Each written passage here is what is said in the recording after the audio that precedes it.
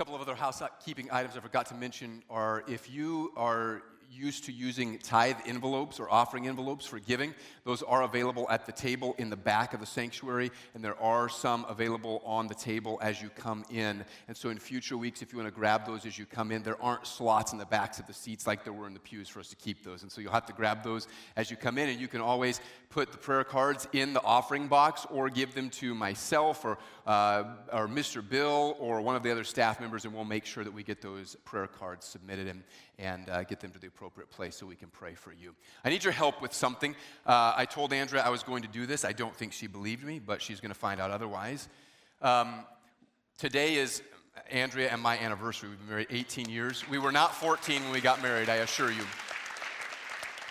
And she left me. She left me today for a teacher's conference in Pennsylvania. And so I need you when she gets back to tease her. I've been teasing her all week about that. She knows I'm just joking, but I need you to just kind of rub it in with me, okay? That she left me on our anniversary. We have other plans already. We're making other plans, but I just wanted you to help me with that because she didn't think I'd do it, and I did. I just did. So you can help me with that. All right, today we're concluding our series through the book of the prophet Haggai, which we've been calling Consider Your Ways. And we've looked at priorities for keeping God first in our lives. And we've learned about defeating discouragement, how to be blessed by walking in lives of holiness. And today we're going to close this series by talking about one more way to consider your ways, and that is ensuring that you have a right perspective on life. See, everybody attempts to make sense of their lives. I think it's a psychological necessity. We try to create a kind of cohesive meaning for ourselves and the events that happen to us.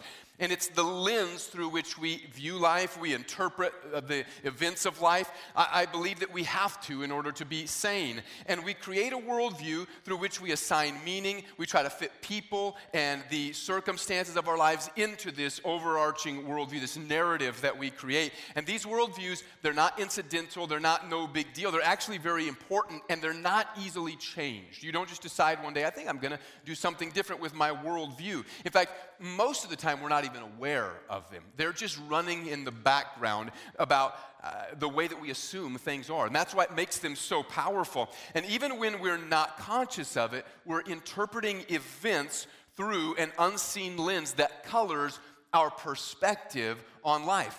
We interpret life according to our highest priorities, our values, money, family, friends, reputation, power, sensuality, usually some combination of these things.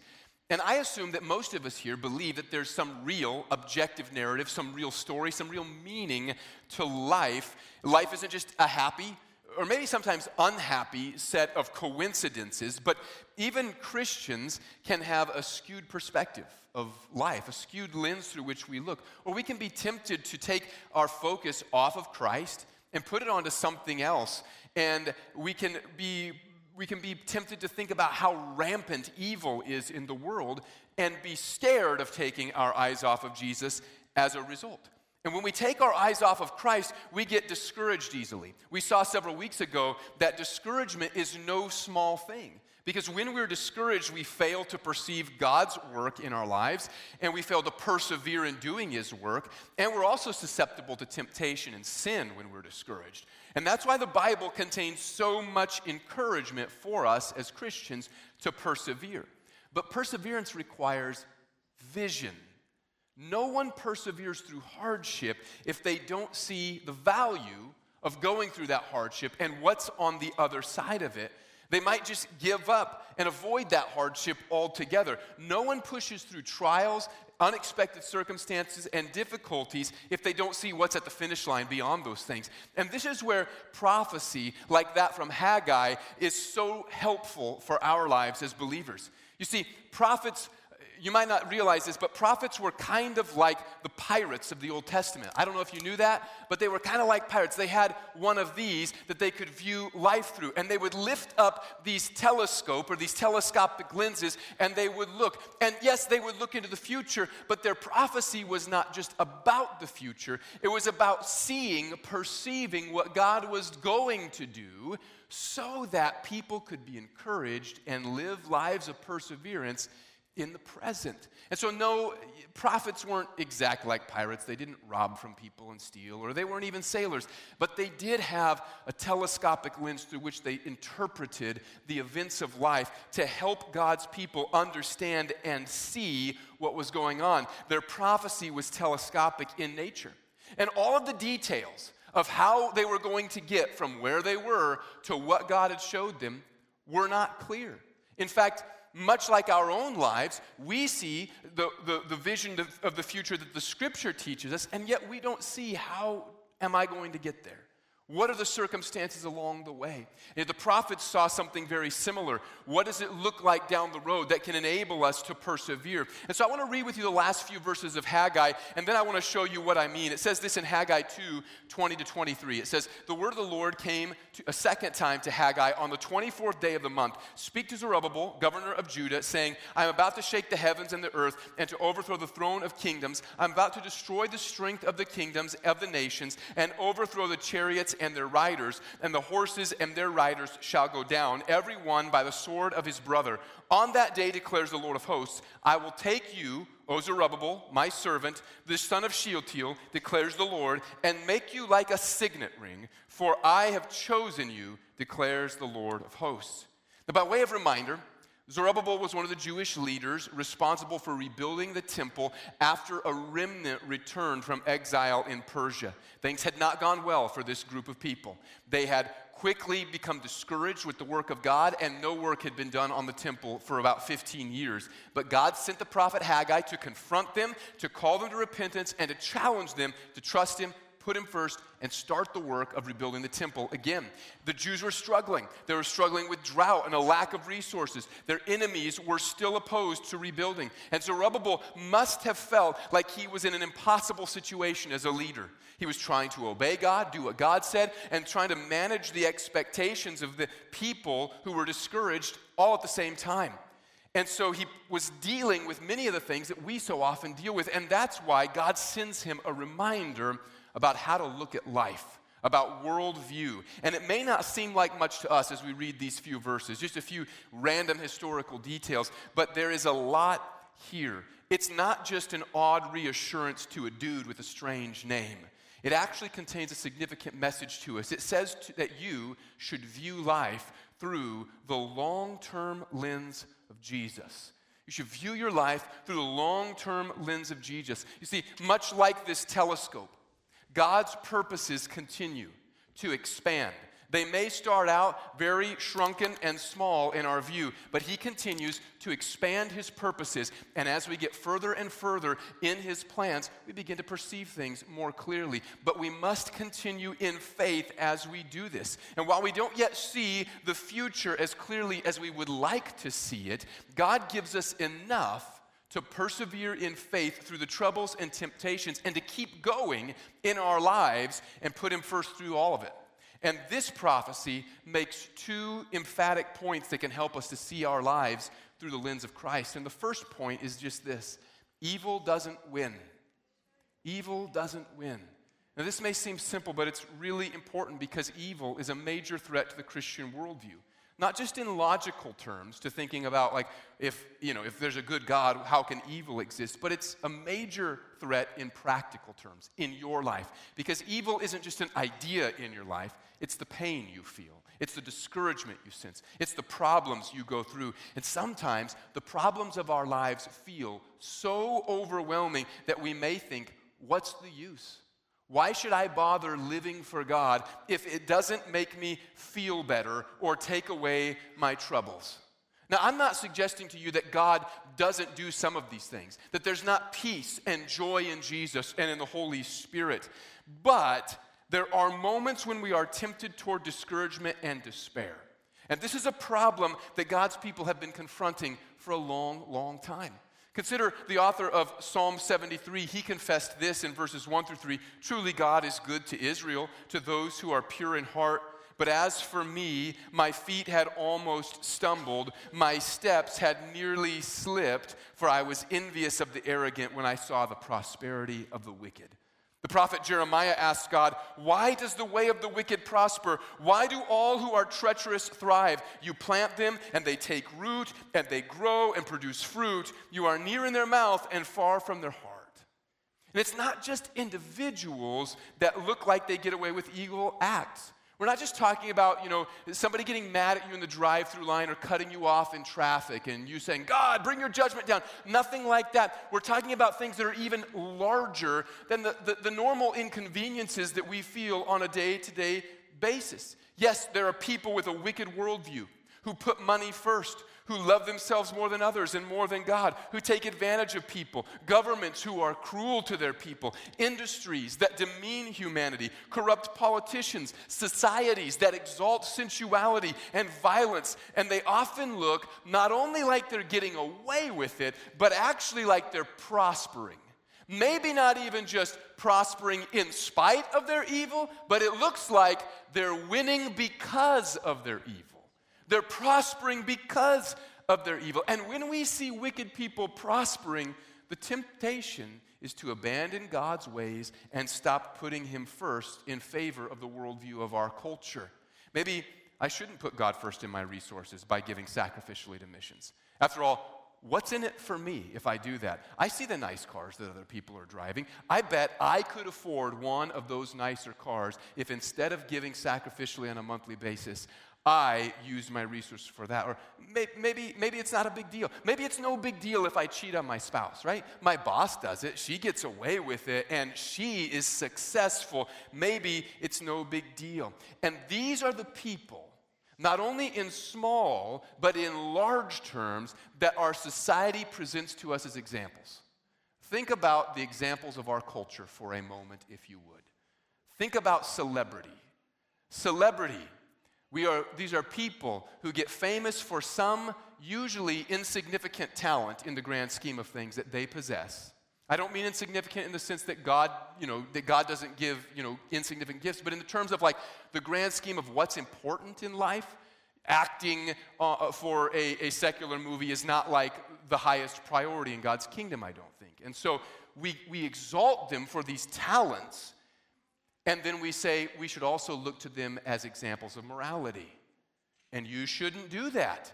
They are not examples of morality. Athletes are usually not examples of morality in our culture. And yet these are the people not only that prosper in spite of their wickedness, but that are presented as examples of morality in our culture. Or think about social media, especially young people.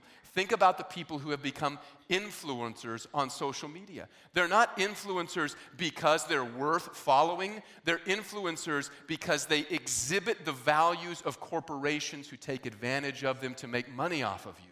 And so in our Christian worldview, we have to begin to think about, hey, how do I think about these things? The wicked look like they're prospering. Does that mean that I ought to join them? It's true that happiness and fulfillment of sin is often short-lived, and we don't always see the consequences and the destruction that sin brings in others' lives because they hide it well. But listen, if we're real with ourselves, short is a relative term.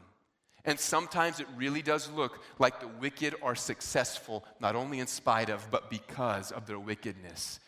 That had to be an issue for Zerubbabel, the leader of this small group of people. There he was with God's people being called to sacrifice their resources and their time while they were in the midst of a drought, while they didn't have much. And not only that, commit to living a life of holiness before God, and He would bless them. But what if He didn't? And what about all the other nations around them that were really in control? I mean, Israel was under the thumb of the Persians at this time. They weren't worshiping God. They didn't bother with Him. And they seem to be doing pretty well. Why should Israel bother with God? What about all the other nations around Israel who were smaller but still opposed building the temple? They weren't worshiping Jesus. Should Israel really make God the priority in the midst of their suffering? What about them? Were they better off because they weren't having to prioritize a rebuilding project out of their need like Israel was? Notice how God called Zerubbabel to faith. He didn't say, look, I am currently bringing down these evil nations. Instead, he said this, I am about to shake the heavens and the earth and to overthrow the throne of kingdoms. I am about to destroy the strength of the kingdoms of the nations and overthrow the chariots and their riders, and the horses and their riders shall go down, every one by the sword of his brother. And Zerubbabel's question, maybe your question sometimes has to be, how soon will about to happen? Zerubbabel and the people would need to trust God that he was going to deal with evil in his time, and that their sacrifices and their perseverance wouldn't be for nothing. They needed to trust that he would deal with the wickedness in the world, and that their efforts to honor God and obey him and worship him were worthwhile. And we need a similar faith, don't we? We're still required to trust Jesus, that he's returning to judge the world, and that our perseverance and that our faith in him are not in vain. And even in this passage, there's a movement in that direction that you may not see immediately. Verse 21 says, I am about to shake the heavens and the earth. Zerubbabel had heard this before. Haggai said this at Haggai 2:6. It says, for thus says the Lord of hosts, yet once more in a little while I will shake the heavens and the earth and the sea and the dry land. We learned a few weeks ago that this language was reminiscent of when God led Israel out of slavery in Egypt. And even the elements obeyed God. He opened the Red Sea and shook the nation of Egypt. So God here adds to this for Zerubbabel's encouragement. He says he's going to overthrow kingdoms and destroy the rule of nations. And this language was used elsewhere in the Bible to describe God's judgment against nations in order to make room for his people, Israel. For example, Deuteronomy 9:3 says, know therefore today that he who goes over before you as a consuming fire is the Lord your God. He will destroy them and subdue them before you. So you shall drive them out and make them perish quickly, as the Lord promised you.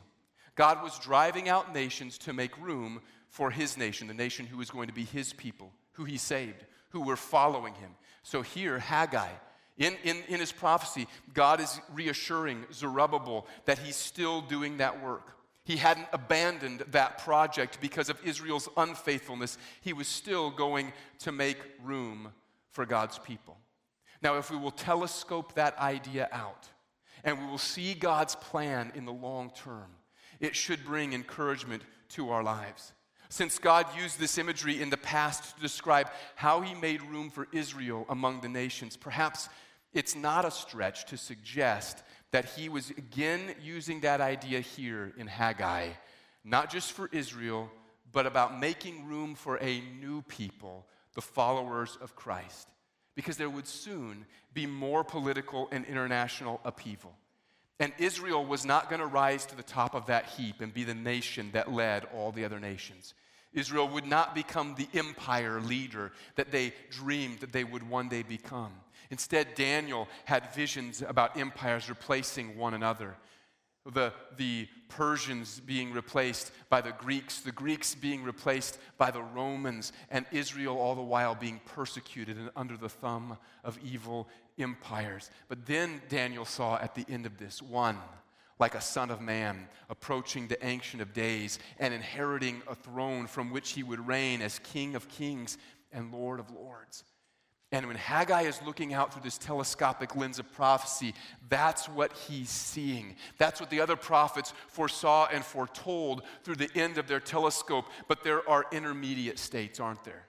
There are states that come in between. They saw Jesus coming to rule and reign at the end of time, but there are all these little segments that happen in between now and then that get God's plan where it's going and get us to where God wants us to be. The coming of Christ and the spread of Christianity certainly resulted in an upheaval of nations that has produced a place for his chosen people, the church, not as a nation among other nations, but as a people, a spiritual kingdom among all the other peoples of the world. And the Bible says the gates of hell will not prevail against this spread of God's kingdom.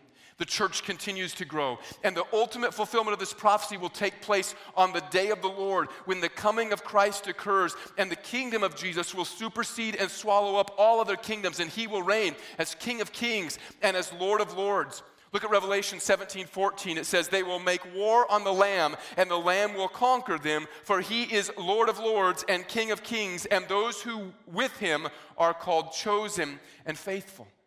And so for right now, We're in this time in the in-between where the prophets have looked ahead and seen Jesus is coming. And we even have more information than Haggai did. But we're somewhere in between. And in that in-between, God has allowed a lot of rulers and a lot of authorities to come and rule in this world. And by and large, they have abused their power, even opposing God and his people. Even now, we can see people who abuse their clout and they cause evil and sin. And not only are these physical rulers, but it's spiritual forces behind evil ideas of our culture. And they oppose God's people and they make evil the norm.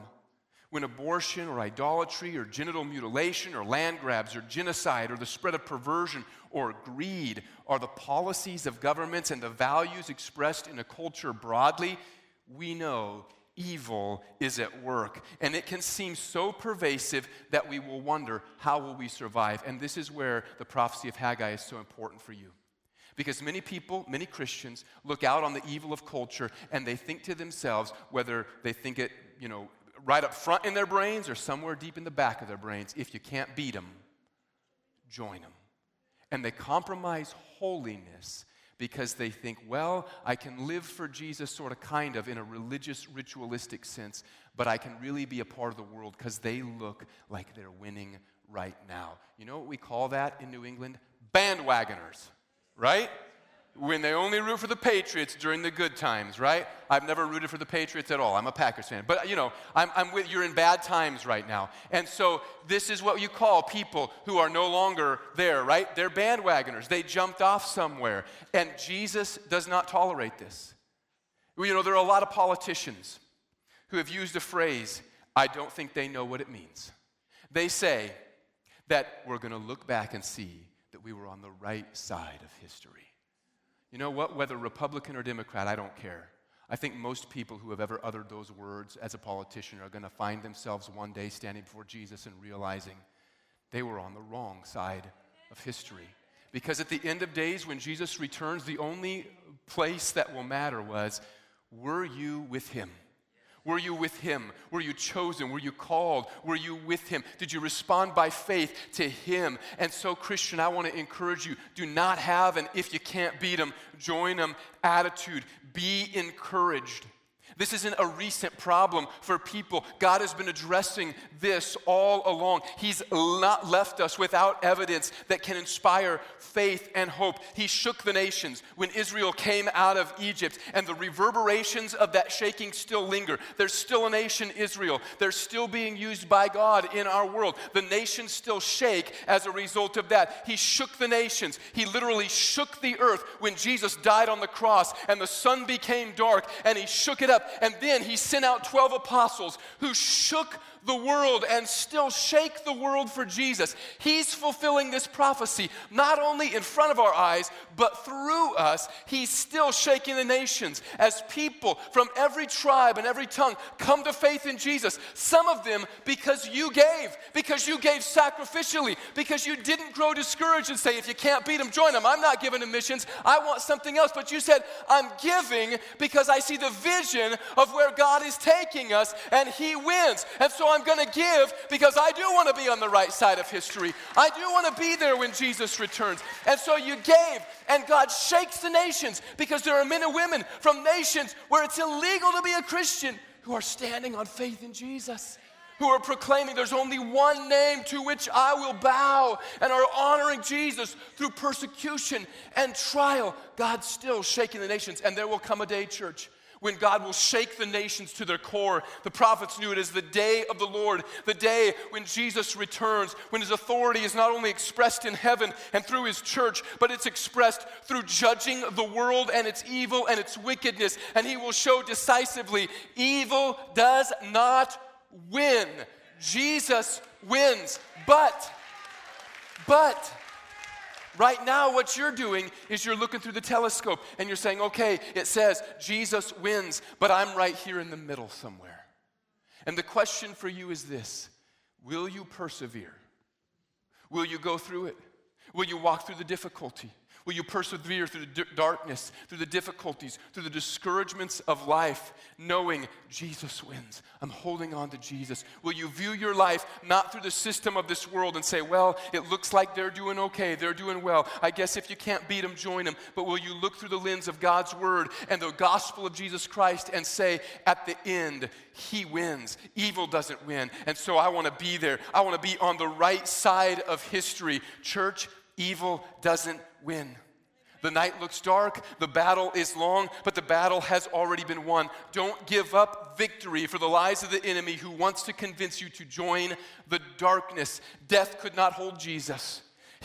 He's gone through death, and he punched a hole out the back. And so he says to us with more force now than ever before, even though you walk through the valley of the shadow of death, fear no evil. I'm with you, and I've brought a hole out the back so that you can see where you're going, and you can persevere, and you can go through it instead of succumbing to it. Don't stop giving.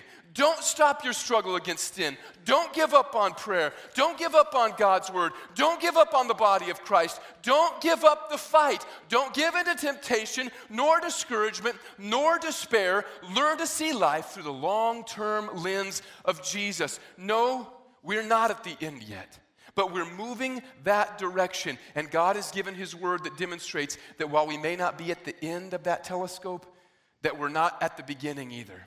And we're moving the direction he wants us to go, the design that he's made for his story. If you give up, you will have quit just a little too soon, because God is still saying, I am about to shake the heavens and the earth. And when he does, on that day, the darkness of evil will melt away like shadows at the sunrise, and he will demonstrate that he has overcome.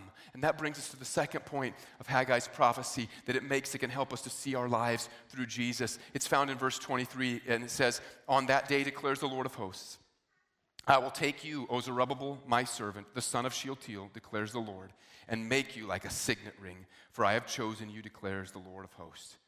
Now, I know that you could read this and think, Zerubbabel, Shealtiel, signet, none of that means anything to me. And you could think this is a filler verse, this is a throwaway verse, has no meaning, has no application to you, but you'd be wrong. Start with what God called Zerubbabel. He called him my servant. And when this term is used in the Old Testament to refer to one person, it usually refers to one of two people. One was King David. It says in Psalm 78:70, this is just one for instance, where God called David his servant. It says, he chose David his servant and took him from the sheepfolds. Later, this term would become part of a title, the servant of the Lord. And it was used of a figure in the prophecies, particularly of Isaiah, like the one that you're probably familiar with that says, he was wounded for our transgressions. He was crushed for our iniquities. Who was wounded? Who was crushed? Isaiah 53:11 tells us, out of the anguish of his soul he shall see and be satisfied. By his knowledge shall the righteous one, my servant, make many to be accounted righteous, and he shall bear their iniquities. Now, I'm showing you this because when you're reading my servant in Haggai, he's not just saying servants in general, like any other servant of the Lord. He's using it as a title, like he used it for David, like he used it for the Messiah in Isaiah. We all recognize that Isaiah is talking about the Messiah, Jesus, and yet Haggai uses this term for Zerubbabel. Zerubbabel was a descendant of King David, but he wasn't in the line who was going to succeed and take over the throne, and that's where the next important term comes in. God said he would make Zerubbabel like a signet ring. A signet ring was worn by kings and officials. It was a unique design used to stamp clay seal. So they take it and they'd push it into clay, and it would become a stamp on something, and it would seal, and it would signify this is authentic. This really came from the king or from whatever authority it was coming from. And you could think of it like your signature, or like when an official document is signed, you got the stamp of the notary public or something like that. But look at Jeremiah 22:24. This is the only other time signet is used in the Old Testament. It says this, as I live, declares the Lord, though Coniah the son of Jehoiakim, king of Judah, were the signet ring on my right hand, yet I would tear you off. This was God saying to one of the last kings of Judah, one of the heirs of David, it's over. Your reign is over. You are no longer chosen by me. And it was during Coniah or Jeconiah's reign that Israel was defeated and they were taken into exile. So it may have looked to many like because Israel broke their covenant with God, God was breaking his covenant with Israel. But then God told Zerubbabel that he would make him like a signet. God had discarded Jeconiah, his great-grandfather, or his grandfather, for his wickedness. But he was not discarding his covenant with David. Zerubbabel was a governor. He never became anything like a king. Never had an important status on the international stage. But look at Jesus' genealogy in Matthew 1:12. And after the deportation to Babylon, Jeconiah was the father of Shealtiel, and Shealtiel the father of Zerubbabel. That's right, Zerubbabel, Shealtiel, signet, they're not incidentals in a wordy book. They're the story of God's grace to his people, seen through the telescope of the ages. God was giving Zerubbabel assurance that he wasn't just drifting on the waves of history. Though it was difficult to see, he was part of God's plan because God was bringing him into the line of kings and into the genealogy of the Messiah. That's what Haggai was saying to Zerubbabel. And I'm sure that some of us can relate to this idea of feeling like your life is just drifting on the sea. Like it's merely a series of coincidences, one after another. And you're trying to string them together and figure out, man, what does this even mean? How do I make sense of what's going on in my life? And so often, what we do as human beings and even as believers in Jesus is when we take our eyes off of the long-term lens of Jesus, we begin to equate our control with God's control. And we begin to think, if I'm not in control, that means God's not in control. If I don't feel like I can control these circumstances, that must mean God's no longer in control of these circumstances. But believer, Jesus' encouragement to you, the encouragement of the prophet Haggai to you, is that even when you feel like your life is tossed on the waves of coincidence in this world, God is still in control. And that if you've put your faith in Christ, God has brought you into Jesus. And just like Zerubbabel is included in the Messiah's genealogy, think of how you've been included in Christ. If you've put your faith in Jesus, God has not only made you his son or daughter, he's brought you into his family.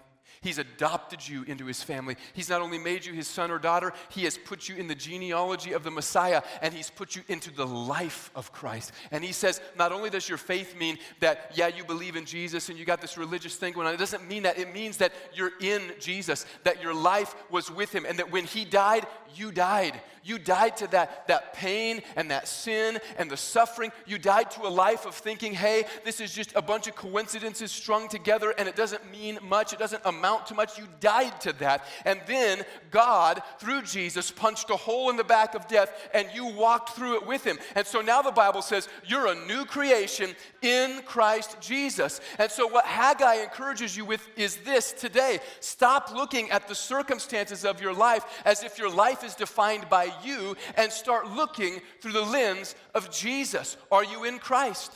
Are you a believer in Jesus? Have you been brought in? Do you have the assurance of the Spirit in your life? Do you have that knowledge that I trusted Jesus? Christian, there are going to be moments of difficulty. There are going to be moments where you feel discouraged. There are going to be moments of despair where that heaviness lingers in your life and you will be tempted to think, God's hand is not here. I want you to pick up the lens of Jesus.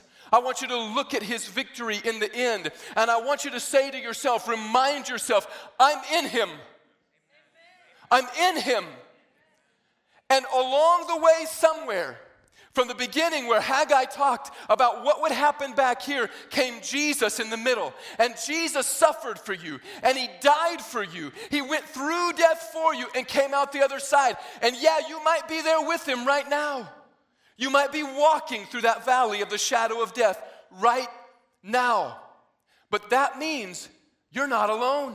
Because if Jesus did it, he's there with you. It doesn't mean when you're suffering, God has abandoned me. It means I'm going to hold on because I'm in Christ, he suffered. So my suffering doesn't mean he's abandoned me. It actually might mean I'm with him in the middle of it. And if I'll stay with him in the middle of it, I'll come out on the other side of it. And when I do, I'll be with him. I'll be like him. And he will have victory, not only in my life, but in the world. Look at your life through the lens of Jesus. If you look at your life merely through the circumstances and the evil, you will falter. But if you'll look at it through the lens of Christ, you will be victorious. Let me encourage you. You've been brought into Jesus. You need to see your life through that lens. You don't yet see what you will be, but you have this assurance that you'll be like him when he returns. And think of all that God has done to remind you and to convince you of this. This is so important. Think about all that God has done to convince you of this. This prophecy was written and translated so that you could hear and see God's purposes being fulfilled. He spoke to Zerubbabel, but he didn't just speak to Zerubbabel for Zerubbabel. He spoke to Zerubbabel for you and for your benefit. And hundreds of years later, the prophecy to Zerubbabel reached a new stage when Zerubbabel was included in the genealogy of the Messiah. So you'd say, he did it. He did what he said he would do. He said, I've cast off Jeconiah, but I'm going to pick up Zerubbabel and make him like a signet. How much more of a signet can you be to be in the genealogy of Jesus Christ? And so he's showing you, I did what I said I would do. And how much more has he done it then? In that he sent his son Jesus to die for you and raised him from the dead. And he's put his spirit in you. He has done all of these things to remind you, to convince you, to hold you, to keep you, so that when you're going through it, you will say, I'm looking to Jesus, the author, the beginner, and the perfecter, the finisher of my faith. And he suffered in the middle. So while I suffer in the middle, I know he's with me. But I'm also looking at it and seeing there's joy coming. There's a time of rejoicing coming. God chose Zerubbabel and put him in Christ by faith. He does the same for you. He chose you in Christ. He put you in Christ. He can keep you in Christ. Don't lose sight of Jesus on your journey. Don't get so distracted and don't get so discouraged that you forget God's telescoping plan of history includes you as long as you remain in Christ. Don't start thinking that your life is coincidence. Don't rearrange your life according to the priorities and principles of the world. Set your worldview by Jesus. Trust him. Obey his teaching. Walk in the Spirit. Don't be religious. Be in Christ. I'm going to ask Shana to come, and as we prepare to close, we all have a worldview through which we interpret our purpose and the circumstances of our life. And if you believe the world, you'll think that life is just one coincidence after another, or that your purpose is just to fulfill your own desires. But if you believe the Word of God, if you believe Haggai, if you believe the prophecies of Jesus, you'll see that your life is part of God's plan, and that while you may not know the details of that plan, God is bringing his plan to its conclusion, and those who are in Christ are included in that. They'll be on the right side of history. So the first question I want to ask in response this morning is this: are you in Christ? Have you put your faith in him so that your story gets pulled up into his? Would you close your eyes for just a minute? So often we hear people, they'll talk about coming to faith in Christ as if what you're doing is you're asking Jesus to come into your story. Nothing could be further from the truth. God doesn't come into your story. The God who created your story is much too large to fit into your story. The God who created your life, who gave you breath, who created the world, do you think he is so small that you can just add him to your story as if he's just an additional character in what you're doing with your life? No, he's not that small. And so oftentimes we hear the gospel preached as if you're adding something to your life. He's your co-pilot or something like that. That's blasphemous. It's wrong. It's evil, and it will send you to hell. What God has done is this: he wrote a new story, a completely new story. He wrote it through his son, Jesus. It's been his plan from the very beginning. He's always intended to do it. And what salvation is not asking God to join your story. It's asking if God will let you join his. And he's already said yes through Jesus. He wants you to join his story.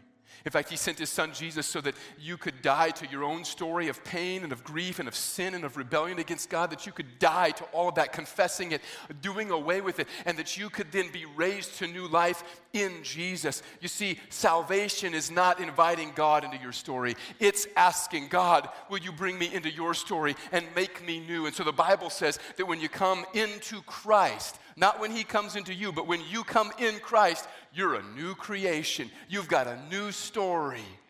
This morning I want to ask you, do you have a new story? Is your faith in Christ? Have you believed in him? Not asking him to join what you're doing, but saying, God, I want to join your story. I can't be my own story maker. I can't be the author of my own life. My endings don't turn out well. I need your ending, Jesus. Because Jesus died, but was raised again to show you your ending can be eternal life. If you don't have a relationship with God through Jesus today, and you'd like to begin that, you'd like to ask him to include you in his story by confession and belief in Jesus, I'm going to ask you to do something simple but bold, and I'm going to ask you to do it quickly. If you don't have that relationship with God through Jesus, would you give me the privilege of praying with you by just lifting up your hand so that I can see it and pray with you? Is there anybody like that? You don't have a relationship with God through Jesus. You never confessed faith in Christ. You've never confessed your need for him and your desire to be a part of his story. If you don't have that, would you just lift up your hand quickly? I'm going to wait for just a moment. It's not coincidence that you're here. If you're thinking this is just another one of those happy coincidences or unhappy coincidences of life, you're wrong. God sent his son Jesus and planned history around it. He has planned this moment for you that you might hear the gospel and be saved. If you don't have that knowledge of salvation, you'd like that today. You'd like to be in Christ. Just lift up your hand. Is there anybody like that? We're going to move to this next response. Christian, do you have a Christian worldview that sustains you? I'm not talking about some nice Christian sayings that you have on your wall or a t-shirt. I'm talking about a deep-seated trust that no matter what you're going through, no matter what frustration, no matter what discouragement, no matter what pain you're facing, that God has brought you into Christ.